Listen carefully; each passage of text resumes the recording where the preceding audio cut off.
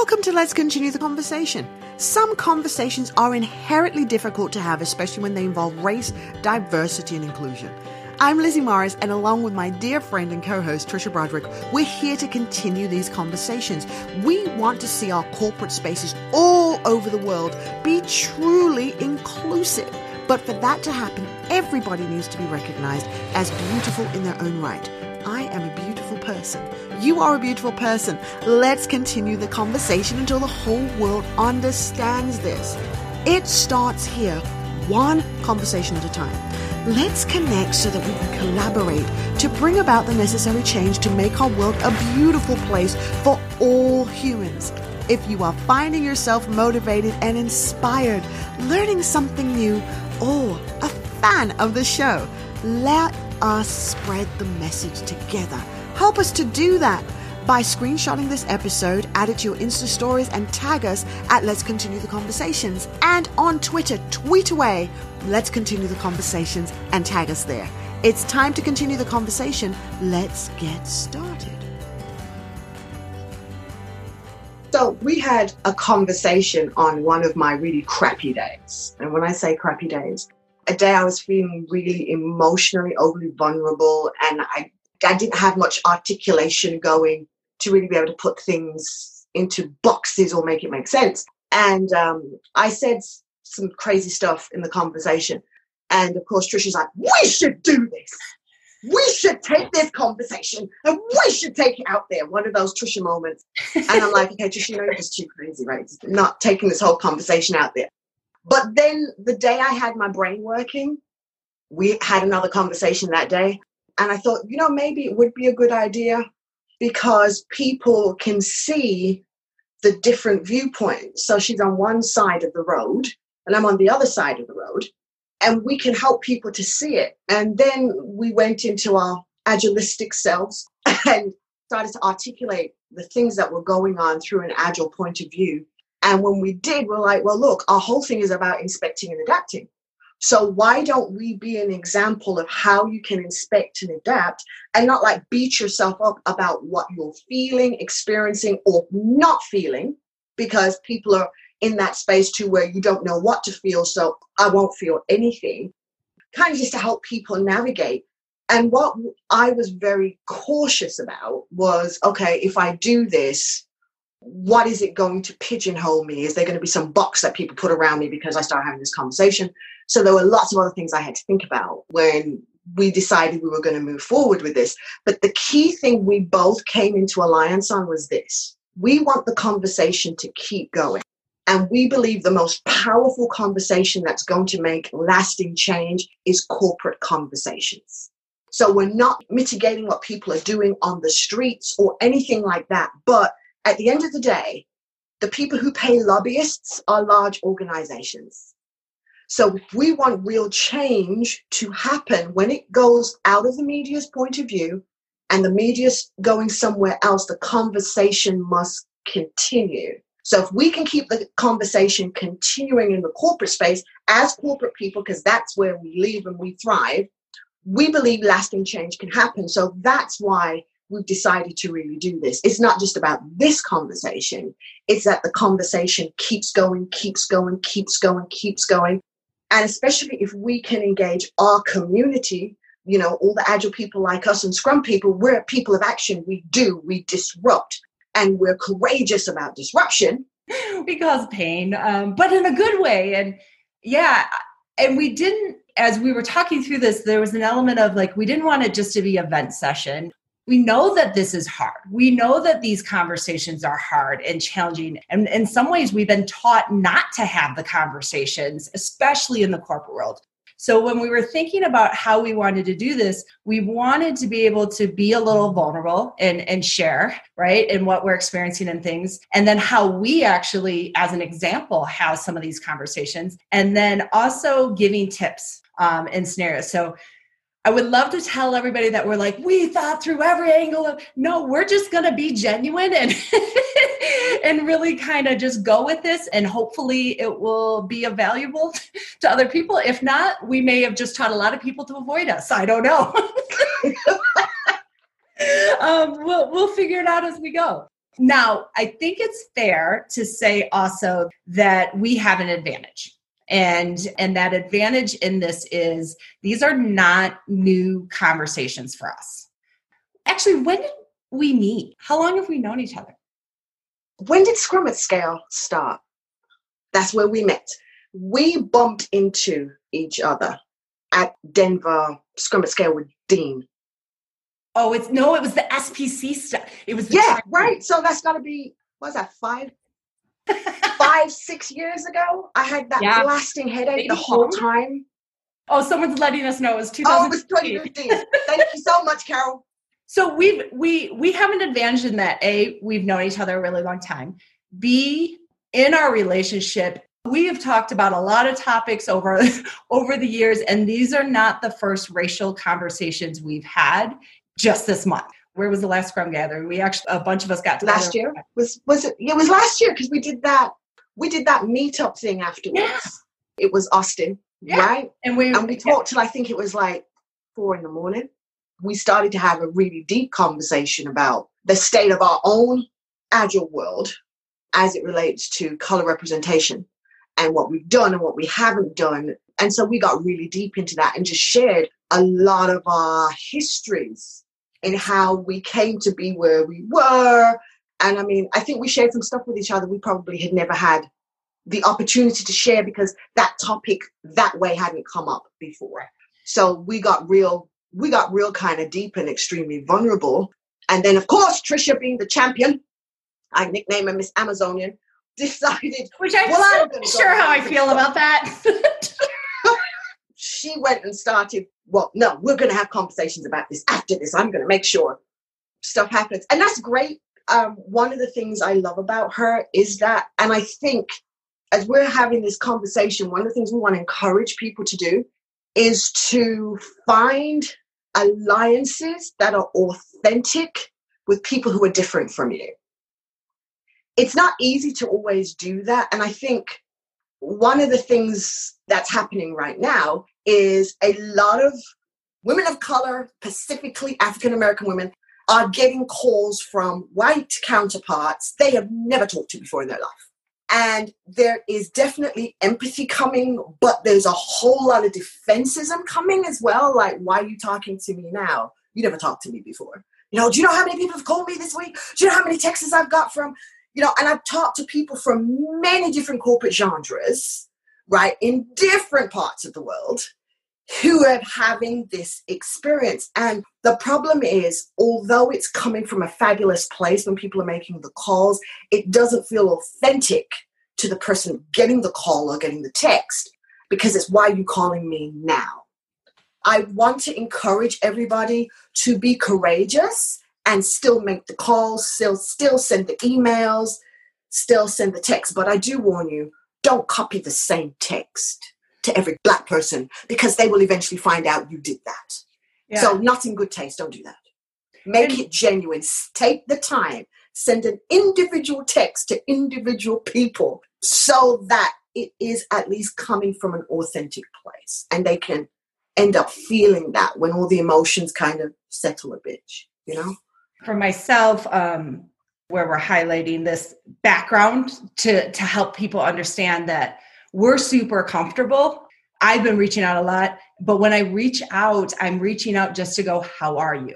Like, it's not, hey, I have a question, or can you validate if I've ever, done something to insult you, or like what you reach out for is really important in this time, especially because of the dynamics Lizzie's highlighting. So we share this history because it does have an impact, right? I'm going to have less defensive reactions with Lizzie in these kinds of conversations than I might have with somebody I don't know as well, or somebody that we've never had these conversations. So we're acknowledging that we may make it look a little bit easy or just kind of flowing or in being able to have some conflict at times of like, well, but what about this? And it won't necessarily always have that same sense in the conversations you're having with a team, especially if it's the first time you're having those conversations. So that's kind of we must acknowledge additional dynamics that are happening with this. We wanted the essence of it just to keep going and keep having conversations. And so we started brainstorming a little bit of different topics that we feel that it's going to come up in the corporate world right away when we start talking about diversity and inclusion and things. And we were just sharing stories of things that had happened in the week to us. And we realized that we both had a similar topic. So the topic that we're going to use for scenarios and talking into and starting a conversation in is related to token or tokenism. The practice of making only a perfunctory or symbolic effort to do a particular thing, especially by recruiting a small number of people from underrepresented groups in order to give the appearance of equality in the workforce. So this comes up often for me in the sense of when I start talking to colleagues in terms of just like, hey, we got to explore how we're going to increase diversity in the workplace and stuff. Almost instantly, I will get responses and concerns and fears of, well, we don't want just to hire anybody. We want the best. And so are they just going to be a token representative? And it's not even a bad word for people to seem to say, but it's said often. And I've personally kind of experienced it just even as a female. I'll get it. Oh, you're with Agile for All. Are you the token female? Or they'll say it to my colleagues like, oh, is she really good? Or you just need a woman on your team, right? Like you just had to have a female on the team. And so there's a lot of different angles of those underrepresented that can have that token dynamic. So I've experienced it myself. It's like the quick question that always comes up for people when we start talking about diversity is this like, well, they don't really earn it. They're not really, they have to be there. And it's interesting because you've got the tokenism from the sense of, okay, here's a Black person you've now put in the mix. But then to the other Blacks who may have been in the environment when they suddenly see what they call a flood happening, right?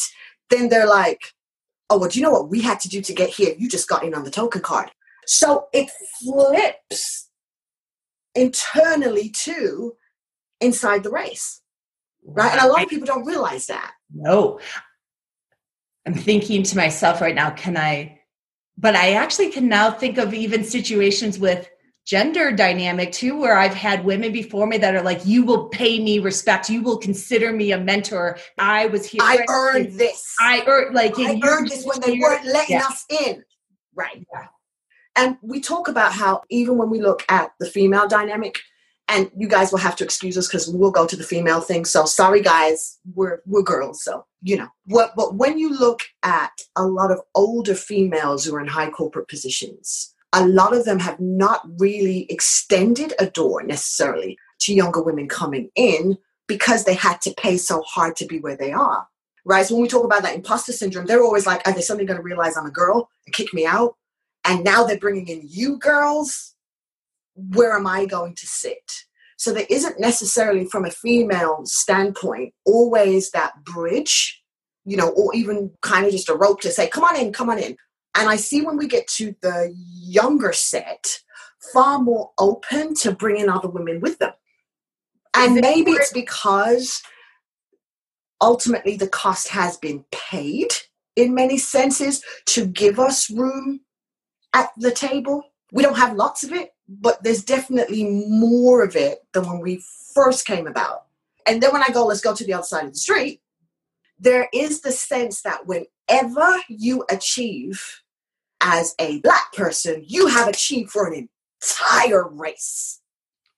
And then when you fail, you have let the entire race down. So you didn't just let down your family and your friends. You let down people you've never met, you have never seen, right? They've never been at your house, but they're still holding you responsible for your success and want to beat you up, in essence, right? If you screw it up. That's a lot to be carrying on your shoulders. So when we kind of look at the token, there are so many dimensions if you start spinning it.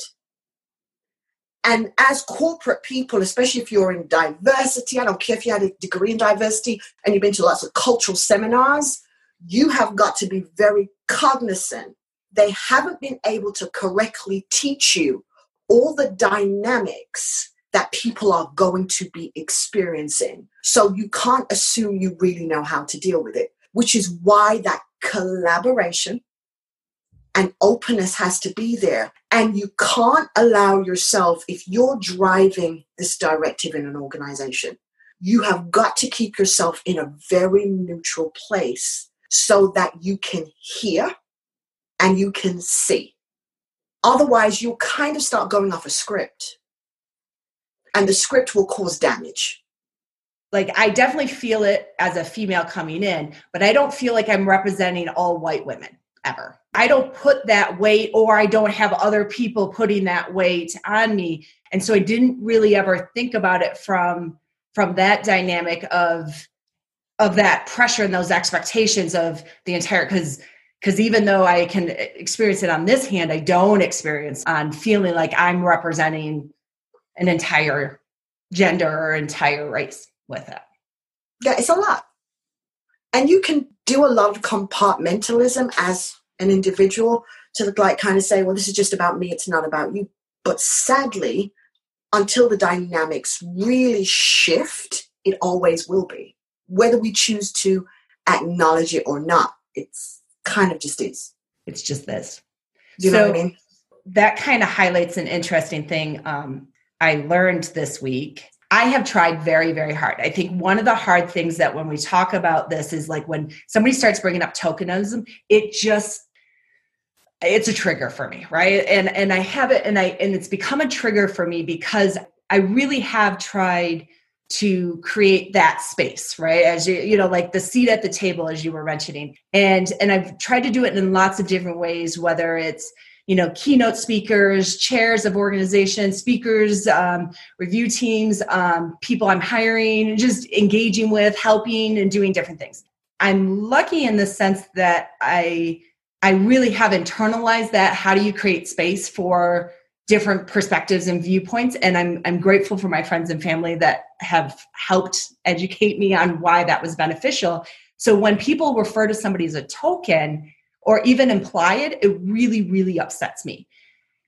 But my way of responding to it. Oh, there's that look. I know, because it's embarrassing to have to admit this to you. Because like, I almost feel like I'm letting down the people that did let me in and really have helped educate me. And then I got to go, and I messed up, right? Like, but the reality is an epiphany I had just this week was I have done a really good job at creating space and providing opportunities and doing things and walking my talk with that. Like, I'm not going to renew my second term on the board to give more space for more diverse membership in the Agile Alliance board and things like, so I'm really good at that part.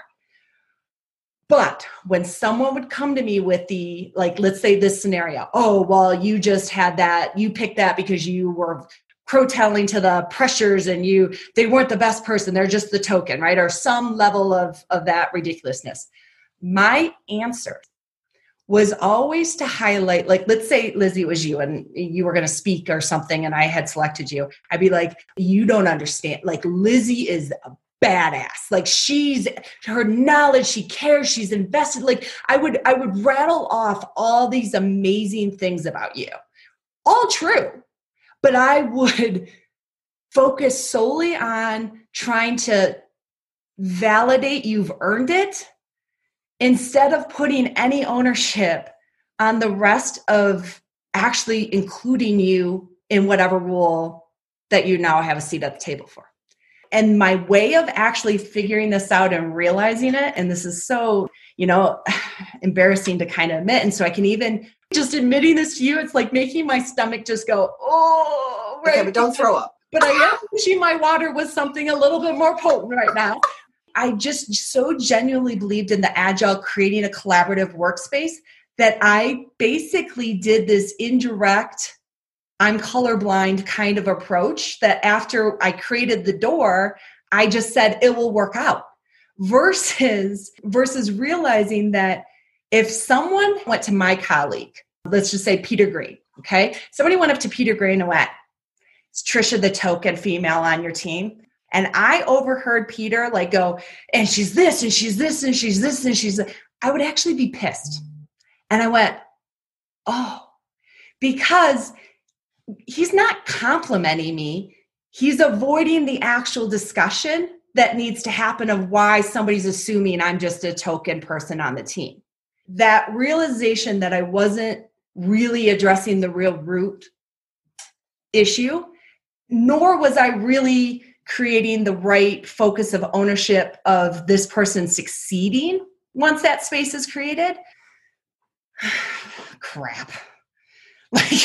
And realizing that some work, and I'm proud of that, some work, but I definitely have a long way to go in realizing that I wasn't thinking about that as a leader of how do I support you with that? How do I create an environment that engages and helps? I was just going, we're agile, we're collaborative.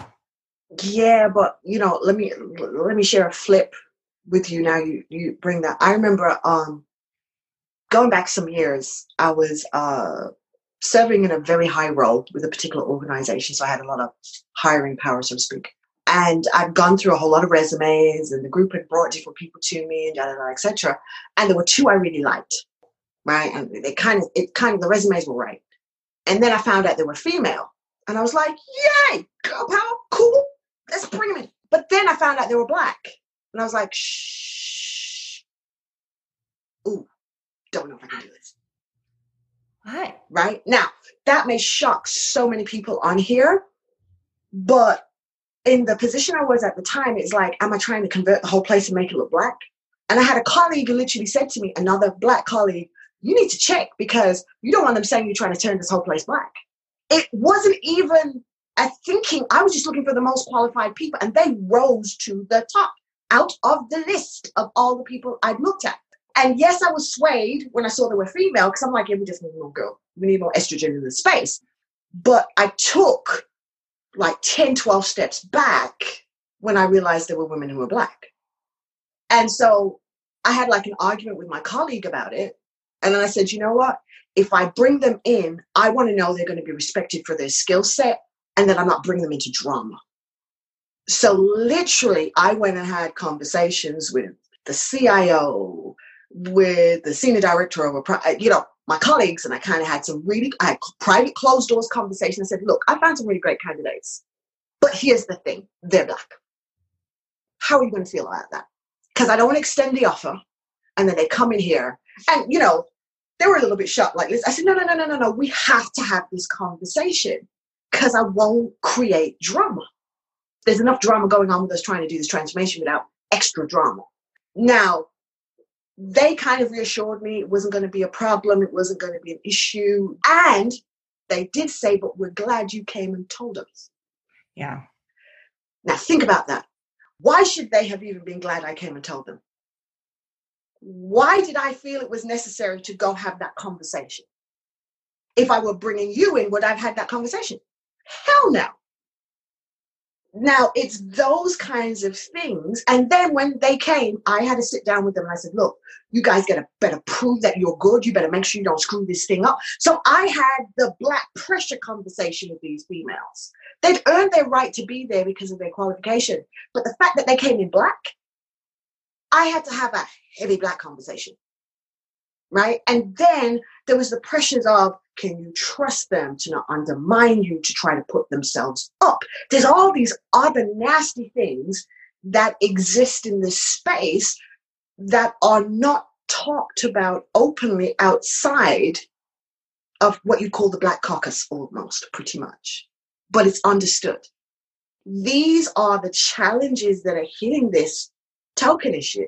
So it's kind of like when I looked on LinkedIn and I was looking for diversity people across organizations. Most of the diversity leads were black.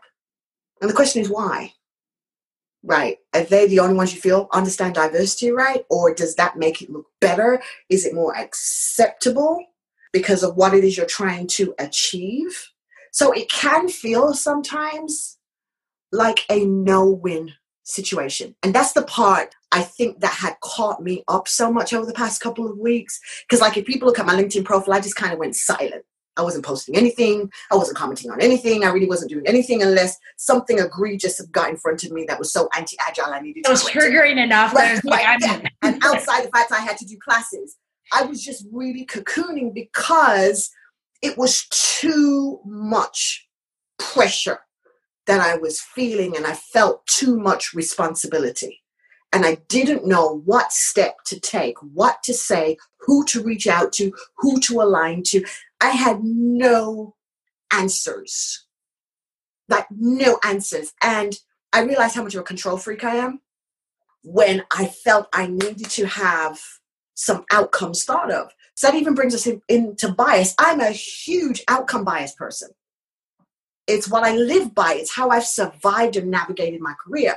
If I do this, then what will happen? Then what will happen? Well, what will that cause? And how that's going to come back and hit me? Or how will that affect my business? Or how will that do this? Or how will that do that? I've constantly been having to think and navigate this. And it's something I've taught my children to do. Don't make a move until you pause and you've thought about it. My oldest son is a very big activist type person, right? And he's posted stuff on his Facebook. And I'm like, take that crap down. What's wrong with you? Do you know when you're looking for a job, they're going to search through your profile and people probably won't hire? It's bad enough you're dark skinned. Listen to what I just said. That's the conversation I've had with my oldest son. These are the thoughts and these are the actions and these are the things we go through. Now, I'm professional. Hell yes, I am. I'm articulate. Absolutely. And I don't look too bad on the camera. Right? Thank you very much. So I can be out there, but all the things I'm having to navigate mentally consistently make you insane. But there's a muscle that our community has built that enables us to still navigate and show up. So I can show up and my brain's still functioning. I can fire off strategies for you, although I'm counter-strategizing everything I'm saying and how you're going to receive it. So, token, get off the table. Stop it. There's way more that comes with that. You are not getting a burden from bringing somebody in. So, and what is worse, I used this conversation maybe about a week ago with a girlfriend of mine. I said, the hornet's nest right now has been stirred up. So yes, all this stuff is public and now everybody's running to do something, but there's people who are going to, because of the token idea, get seriously pissed off and create environments where even if you offer people the job, they're not going to want to stay.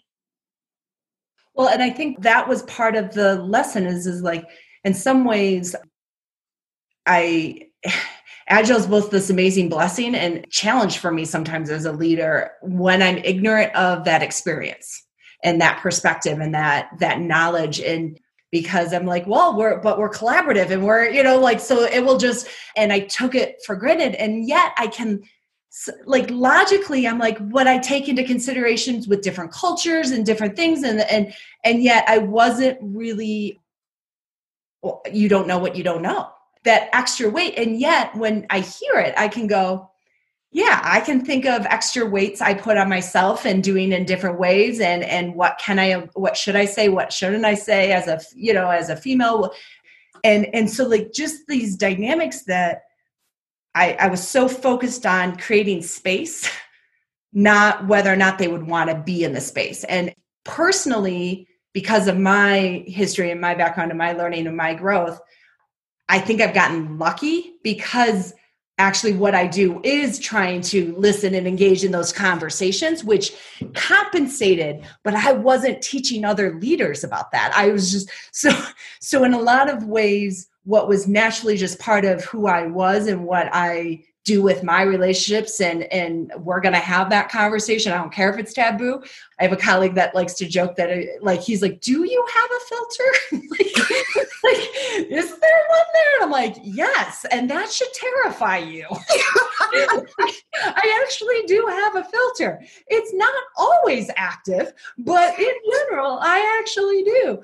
I then just I did get into the whole, you shouldn't talk about politics at work. You shouldn't talk, and not understanding that I was causing damage by that, like that I was reinforcing the code switching and for those that don't know, code switching, it's where, and especially in the Black community but it can be multiple different communities, is when you're with the same of your community or your social group, you will act differently. Talk differently is where it originated, but like act differently as also in things than when you're in a mixed group with things. And we can all, if you all stop and just think, we can all think of examples of that across the board. But I was playing into we're colorblind once we're all at the table. And that's actually opposite of the very thing of why we want diversity. Is I want that specific experience. I want that viewpoint. I want those things. I can teach skills. Mm-hmm. I can't teach what you just taught me. But you wouldn't know, right? So we wouldn't know how to navigate that because, like you said, in the codex, nobody's going to let you know that code. But every colored person in the room is going to know the code. So it's kind of like a classic. Somebody I had a conversation, I think it was like Monday, I think, with somebody, and they said to me, do you realize I've gone into places and once people have felt comfortable with me, they've asked me some really weird questions. People don't get offended or shocked or whatever, just understand this, okay? Educated female and not as old as me, so she's probably about 8-9 years younger than me, okay? And I'm up there closer to the 50s where said, somebody asked her, so is it true, do you have a tail? They asked her that question, like legit. And it was somebody she considers to kind of be a friend, do you know what I mean, who got close to her. But they asked her that question. Now, I'm not telling you about something that happened in 1958, 1919, 1920, right? Think about something that happened in our modern technology, innovation, space, time. Now, that goes to show you, okay, that there's still so many codexes happening within communities. Well, those are stereotypical biases, right? Right? That's what they are. So it's kind of like the classic, which I'll call it, is the angry Black female. Is it really an angry Black female? Or is it somebody who's trying to stand up for themselves? And when they're standing up for themselves, they're not just standing up for themselves in this moment. They're standing up in themselves for all the moments they've ever experienced, all the moments their mother ever experienced, all the moments their grandmother experienced, all the moments their great-grandmother experienced, all the moments their brothers experienced. They're standing up for themselves because I earned my right to be here with you, and now you have the audacity to say that. I'll give you a classic. When I first kind of moved over here to the US, and I was at a really major client, and having a conversation, and I was talking, and at the time my British accent was a lot stronger, and he said, is that real? And I was like, I'm sorry, is what real? Like the way you're talking, or you like, what did he call it, Julie Uptown, something Brown, who, I didn't know who the bloody hell that was, right? And I looked at him like, did he really just, what the hell? Did he really just say that? And then I turned super duper British snob on his ass. Like, I just switched in seconds. The difference was the way I articulated it, because of my British upbringing, was real calm, real smooth, right? Because that's culturally programmed into me, okay? Now, had I been born here, my response wouldn't have been like that. It wouldn't have been snobby and snotty, right? It would have been downtown, oh, really? So all the years I went to school, stayed up and studied to be the best in my class, to have these grades, you're now just saying it's not. Yes, you probably want to fight at that point. But if somebody else responded that way, it would have been okay for them to defend their place, defend their opinion. Well, and I think the defensive strategy is the thing that comes up frequently. I think it's part of what I see. It's natural. It's human reaction. Is when something's unpleasant, and how we have defensive strategies can differ. Some of it can be rationalization. Some people can go to a really intellectual place. Some can go to like, oh no, I'm done. and it's like fight or flight in some of those dynamics. You know, and I try to respect that of also as like, I'm kind of an odd bird in that when I hear something like even telling the story of like what I got wrong, right? I don't tend to go to a place when I'm in an unpleasant, like I did something wrong, like in that fight mode, kind of like that's not my defensive strategy in that one. Mine is more, I go to a negativity bias. I go to like, I'm a horrible person. Like I'm the worst. Like I go to this, like, and then the problem that can happen in conversations is if I go to that place, I've noticed what will happen is if then somehow the conversation then starts going, you're like trying to make me feel better versus what we were actually talking, right? And so understand, like for those that are observing, like there's an element of where, you know, people, when they hear stuff like that, like I hear you say someone told you, like, or someone, you know, you a tale, like I can have all these like emotional reactions, but the reality is it's not about my emotional reactions right in that moment because it wasn't said to me. And what, you know, as you're having these conversations at work, the more that we can facilitate people having that initial like reaction and moment of like, who do I need to talk to? Who is that person? I want to know who that person is right now. Like, or the other person that if they feel like it is them, that might go into a complete shell of like, I'm the worst person on the face of this earth. We need to let people have that initial reaction, whatever it might be, whether it is angry and yelling or like, and then going, okay, now how do we get back towards what do we want to do about this after this? Right. And I think it's important when we think about that coaching skill of holding space. Mm-hmm. When you're holding space, like you said, it's not always comfortable space, right? But coaching doesn't say the space is going to be comfortable. It just says hold the bloody space and allow the feelings that are in the space to be acknowledged. That's the feeling, that's the feeling, that's the name of that feeling. Okay, we've articulated that feeling. And then when people have had the ability to breathe, where can we take it now? And facilitate an outcome that's going to help growth. Because that's the big thing why, one of the reasons I stick with Scrum above other frameworks, right, is that whole idea of practicing consistent transparency. Being transparent is not easy. And it's not something that somebody's going to like reward you for. Oh, you're so transparent. That's so lovely. Nobody's really going to do that or take your paycheck up because you're transparent, right? And the only person who's been able to make money off vulnerability is Brené Brown, okay? Nobody else is making money off vulnerability. Just let's just put that out there. So practice it's not necessarily a thumbs up.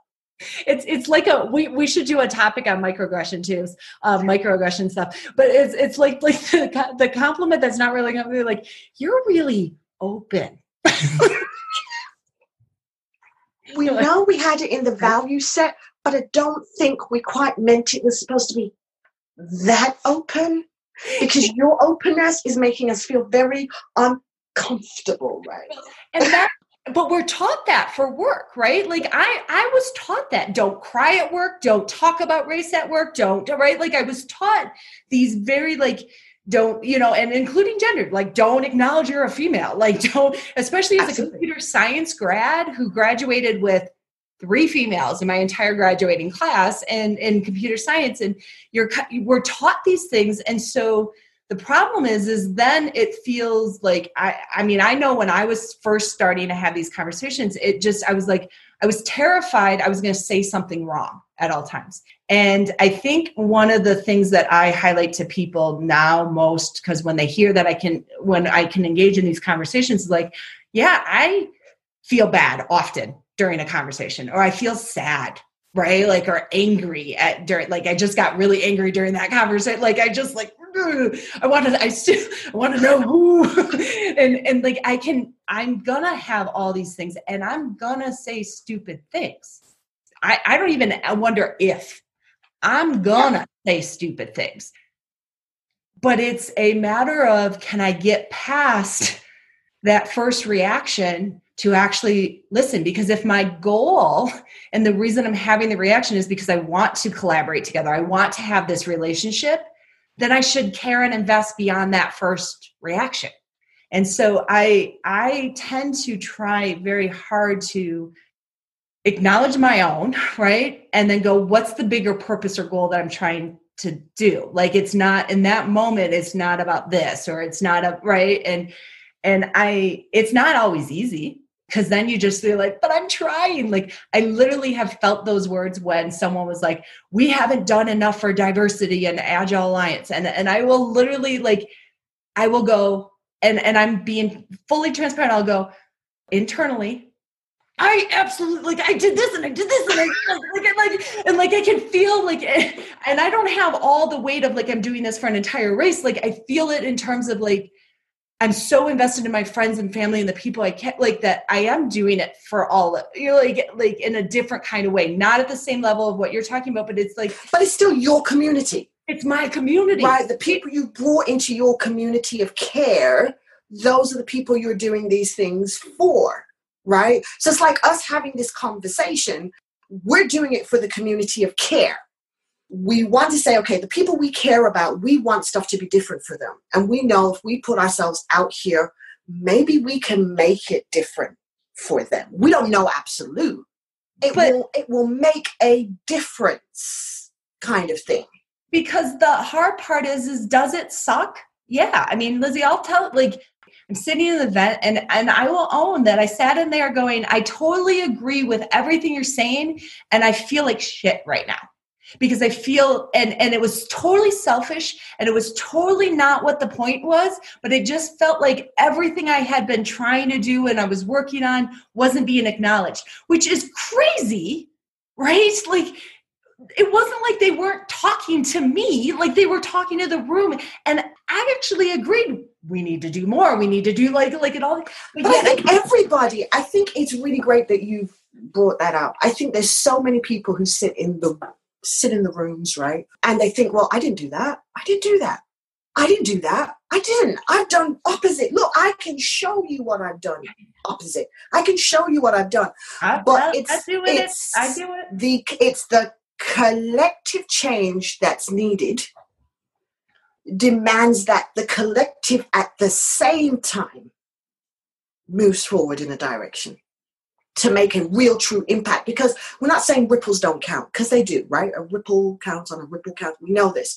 But when we're trying to shift a ship, shift a system, it's got to be such a heavy move that can dislodge the clogs from consistently turning. If it doesn't get pushed out, it will find a way. It may jump a couple of steps, but the clogs are still going to keep turning in that system the same way.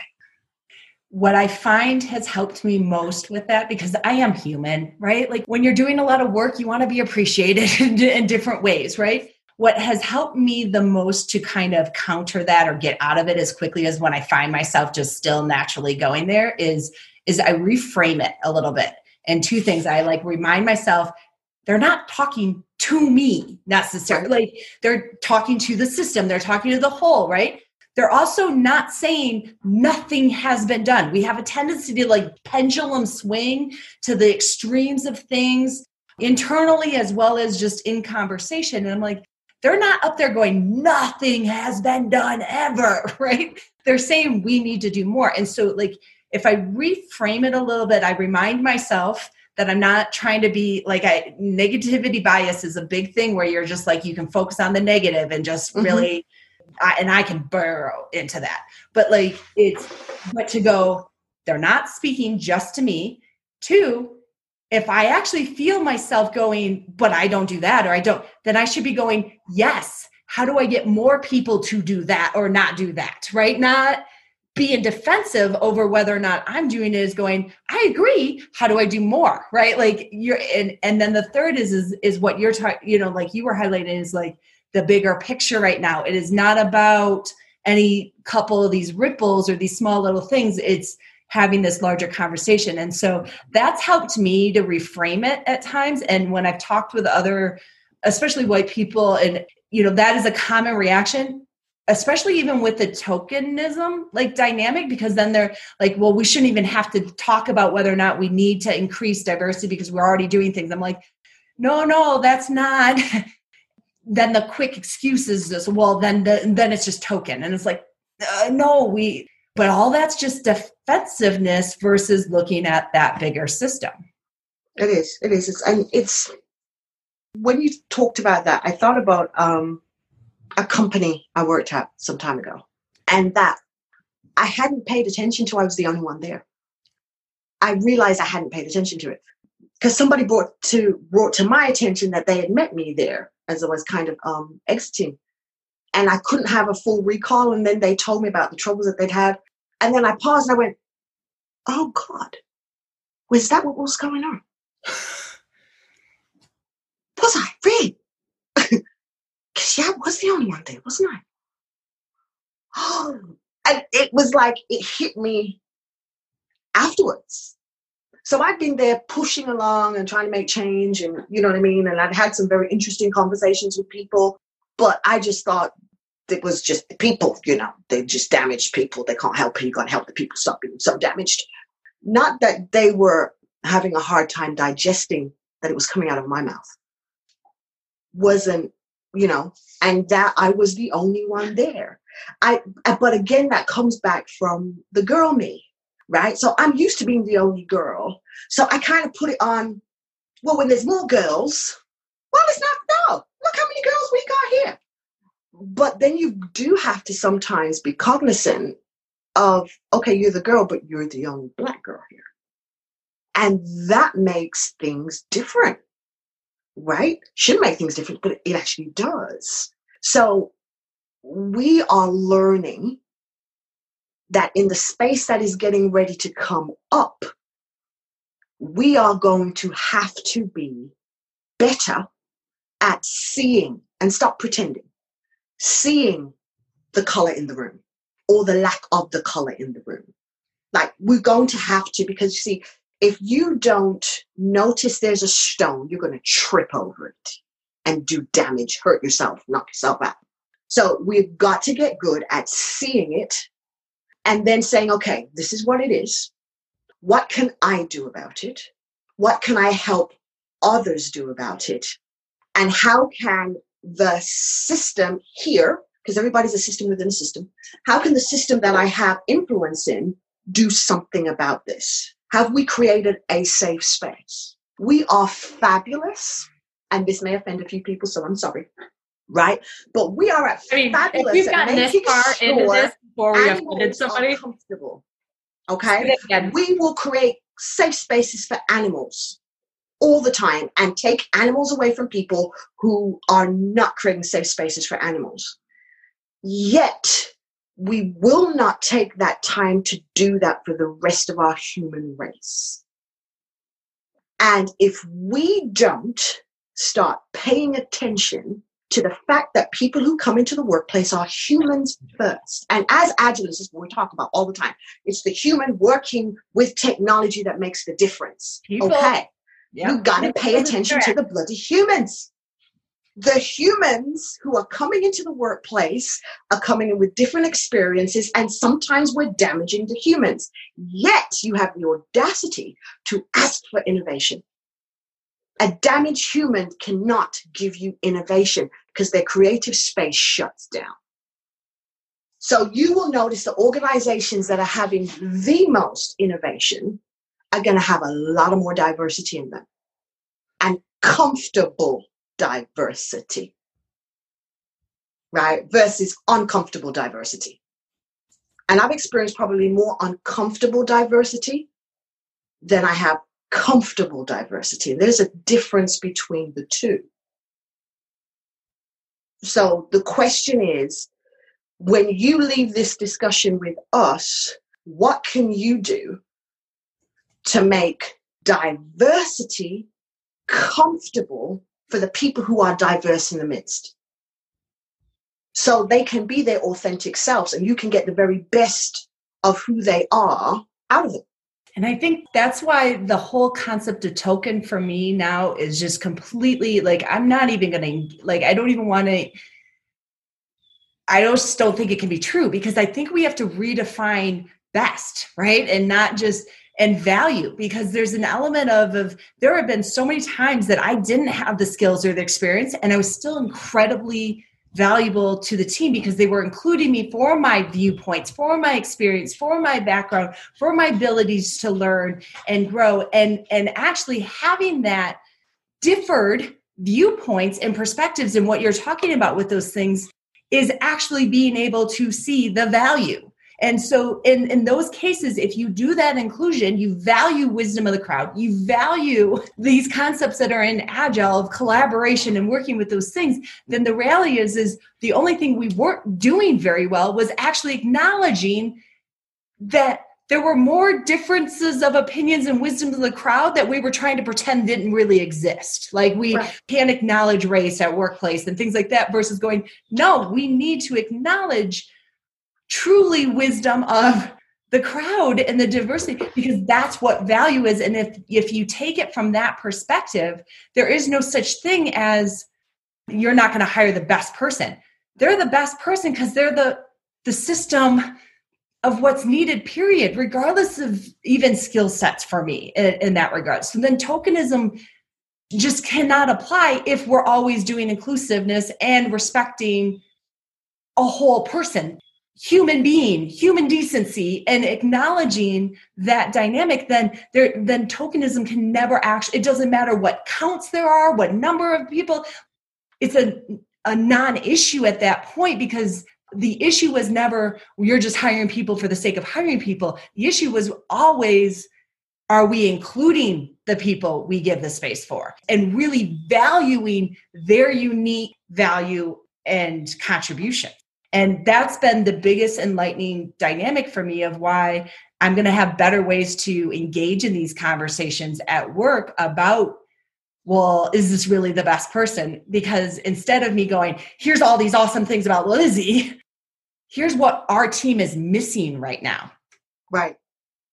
So if we go back to our principle number 12, at regular intervals, we pause and we inspect and figure out, have we been doing this well?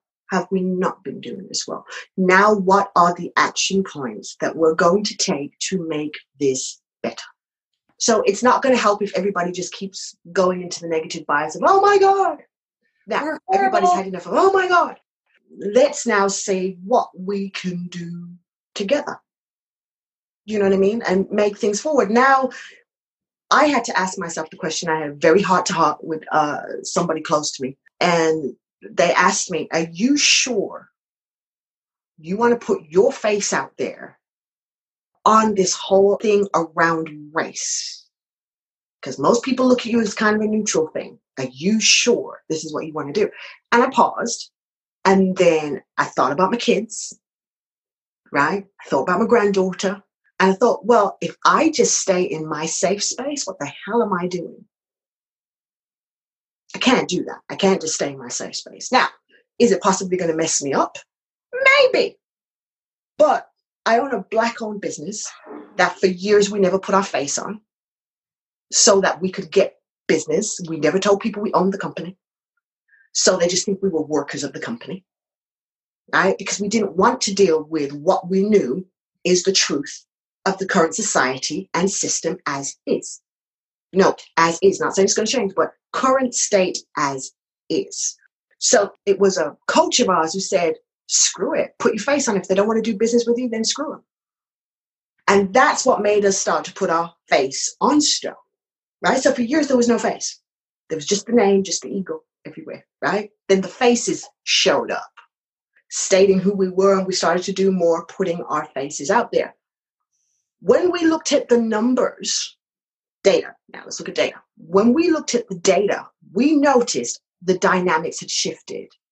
So more people of color were coming to anything to do with Devon, yet my numbers were still staying blended, right? Why is that? Perception, right? This person seems more intimidating. They're the uncomfortable Black. This person, okay, they're Black, but this is not. You know, I've had the classic people say to me, oh, but Lizzie, you're different. Huh? What do you mean? What? Different how? I don't understand. But I've had that said to me countless times.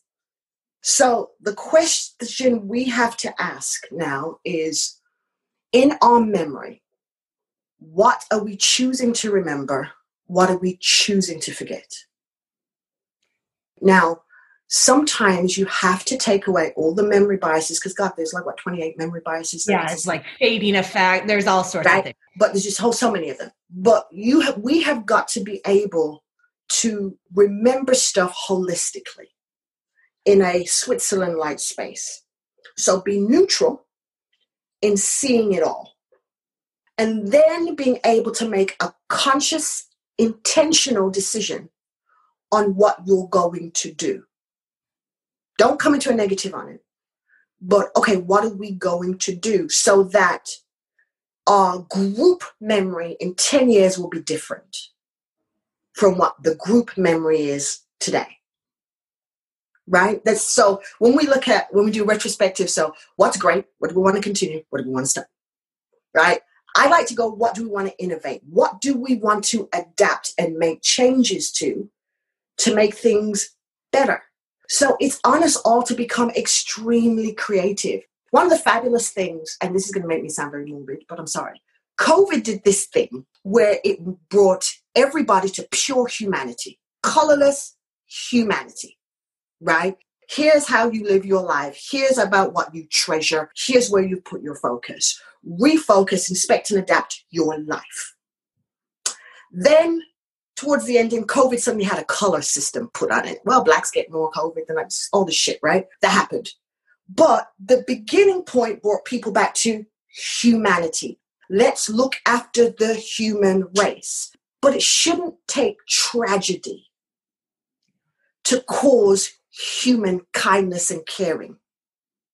That should be our norm, and especially in our Agile community, right? If nobody else gets human kindness right, shit, we're supposed to get that stuff right. And if we're getting it wrong, we're supposed to inspect and adapt as often as is necessary to get it right.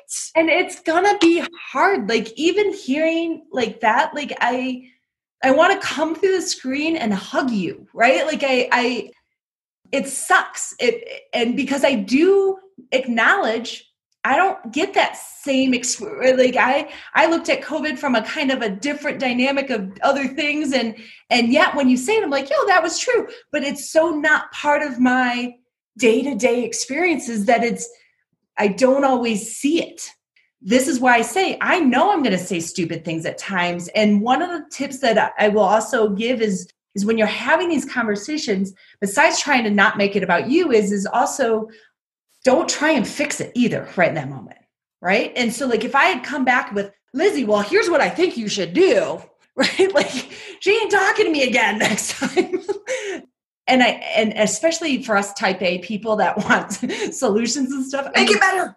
Yeah, like we want to fix it right away. And we do want to act. We do want to inspect and adapt. But sometimes the very act is just purely listening and just saying an acknowledgement of that fucking sucks. And I'm sorry, I made it almost the whole time. You almost made it. I did it. I almost made it. Is like the dynamic with this is really being in that pain with that person too. As you said earlier, Lizzie, is holding the space. And for me, one of the ways that I do that, actually, we just did it, is like, I will laugh. We tell the most inappropriate jokes to each other. It's not even funny. But in some ways, you kind of need that self-care too. Because I think one of the biggest fear factors of token and why people respond to it as strongly as a lot of times when I really dig in, is this fear of, well, I'm going to lose. Like, I'm going to lose something if we do this. And that really just isn't accurate in any form or fashion with those things. We're already in competitions for jobs as it is. And the fact of the matter is like somebody went, well, affirmative action. And I'm like, you know who gained the most from affirmative action policies was white women. Like it actually had more effect of white women being hired than any other underrepresented dynamic. And so if in that moment, when you're connecting with these things and someone's willing to share, listen, just listen. They're sharing something important and painful or just vulnerable. Just be there. You don't have to fix it right in that. Like they may ask you to come together later they may come and ask and want to collaborate. Like that's and actually ended up being what happened with us in terms of what we could do and engage going forward.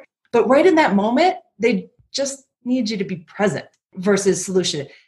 I personally have to laugh a lot to get rid of some of my bias reactions, getting out of it's not always appropriate. Again, I know, but it is a defensive strategy and mechanism for me is to crack a joke or to laugh, because otherwise I can feel everything coming up in me. And that's something that I really want to encourage, especially fellow African Americans, is be careful when everything is happening, not to allow it to begin to sit in what I call the seat of your soul and become bitter. We have got to, and in fact, I've just taken on a few new mentees. And one of the things I'm going to be teaching them about is techniques to have boldness without bitterness. So replace your B's, because if not, you make yourself sick, right? Physically sick. You're going to, inflammation, bitterness, it just does stuff to you. And I think one of the things when you look at some of the movements that have happened over the years, they've always had almost a Christian dynamic to them. And I used to criticize that mentally, not necessarily verbally outside, but I used to kind of criticize it mentally. But I realized one of the powers in that was that it was creating still a safe space for people at the soul level. Because if when you're quiet with yourself, you can still feel inside peace, you can get up to do another day. But when you can't find that peace on the inside anymore, you can't do another day. You really can't, right? And the depression and the oppression and the sense of what's the point of even trying will take over, because you'll look at the mass and all the memories of what's happened, and it doesn't seem like enough change happened during that time when you think other things have changed and so many other people got this. Well, there's all that stuff that comes. So I think it's important for us to be there together. And in the laughter thing, I would suggest to a lot of people, go on YouTube or Netflix, because most people have Netflix, and watch Cat Williams. Very kind of inappropriate comedy to certain degrees. We're probably going to get emails about that, right? Jesus. And he'll talk about some things, the way he talks to the crowd, that are going to let you in a lot to the Black community, to understanding some of the things that are said to each other, the way we feel, and, the words that are used amongst us, and understanding. One of the things he always says is every Black person is a white friend, a really good white friend, and every white person is a really good Black friend. And if nothing else, it's to have an in-home translator, somebody you could call and go, somebody said this to me, what the hell does that mean? What am I supposed to do about that? Keep your mouth shut. Don't say anything. Back away slowly. Right? Just for somebody to enable you to be able to navigate. Because laughter is necessary. It just is, right? A really good friend of mine sent out, and she's a minister as well, she sent out this thing of this little black dog and a little white cat. And the white cat had grabbed onto the black dog, and every time the black dog tried to move, it was pulling it around. And she goes, it was hilarious. But when she shared it, all the connotations that came around it, she was criticized. How could you possibly say that? She wasn't trying to represent anything else than this is hilarious what this cat is doing to this dog. And it was funny. So you need to be able to laugh. Guys, if you can't find some laughter, I don't know how we're going to survive. Because it's not going to get better quick. We don't have a quick fix. Which is why we've called this Let's Continue the Conversation. As we're burying through this and wading through this, we can be doing it together, right? You guys will have an outlet of people who are going to talk about this. And one of the things that Trisha's going to talk about is some tips we're going to make available to people and make ourselves available to help you with your teams and your organizations to be able to navigate this well. This journey, because that's what it is. This journey is something we're now on. And we got to commit to the time this journey is going to take. I am very hopeful that this journey, major progress will be seen before I'm dead and in my grave. I'm really hopeful on that. Knock wood and all the rest of it. Right? So I'm really hopeful of that. And that's why we're here. We're here to give you hope, not to give you doom and gloom. Yeah.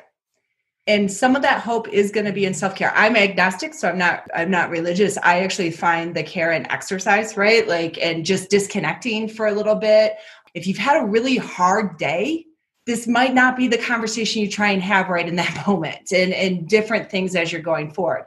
How we're going to approach this kind of going forward, or at least what we're thinking is we're going to pick another topic that is likely to come up in these conversations. We're going to pick a topic and just kind of highlight some of the common, just like we did today, some of the common things we're going to hear related to it, some of the experiences we have. We're not going to keep these super structured as like these facilitated conversations, because when you're having them, it's going to be messy and it's going to go over the different places. And we want to share that and looking for other ways to help people with that. As Lizzie said, the hope is hopefully that, you got a little bit of an insight into some information on this concept, but also just tips along the way as we were talking in terms of things you can do as you're having the conversations. And the most important I definitely agree. Please watch Cat. I'm a big Cat fan. We'll probably get emails about that. People will probably watch Cat and email us.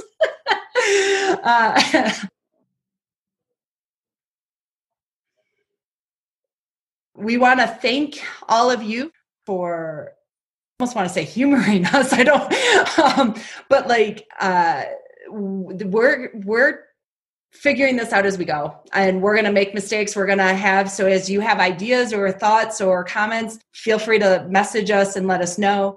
Personally, Lizzie, thank you. Yeah. You'll see me on LinkedIn. If you just search for Your Agile Lady, I'll pop up. Facebook, I'll pop up under Your Agile Lady. All my social profiles are just like Your Agile Lady, so you'll find me if you want to send me a DM or something. And we're open to what can be perceived and labeled as positive and negative feedback. It's just feedback, right? If you think it's negative, that's fine. We'll find a way to inspect and adapt around it to make ourselves better for everybody else. Just feel free to chat. And if there's topics you would like to see discussed in this arena and you don't feel confident to discuss, throw it at us, right? We'll have a go. We'll probably try it. Now, just because the episode is over doesn't mean the conversation has to stop. Come find us on Instagram at Let's Continue the Conversation and let us know what you thought of today's episode and what takeaways you're leaving with. And don't forget to help us spread the word. Screenshot the episode, add it to your Insta stories, and tag us at Let's Continue the Conversation. You can always find the links and resources mentioned in the show over on letscontinuetheconversation.com. We look forward to continuing the conversation with you next time.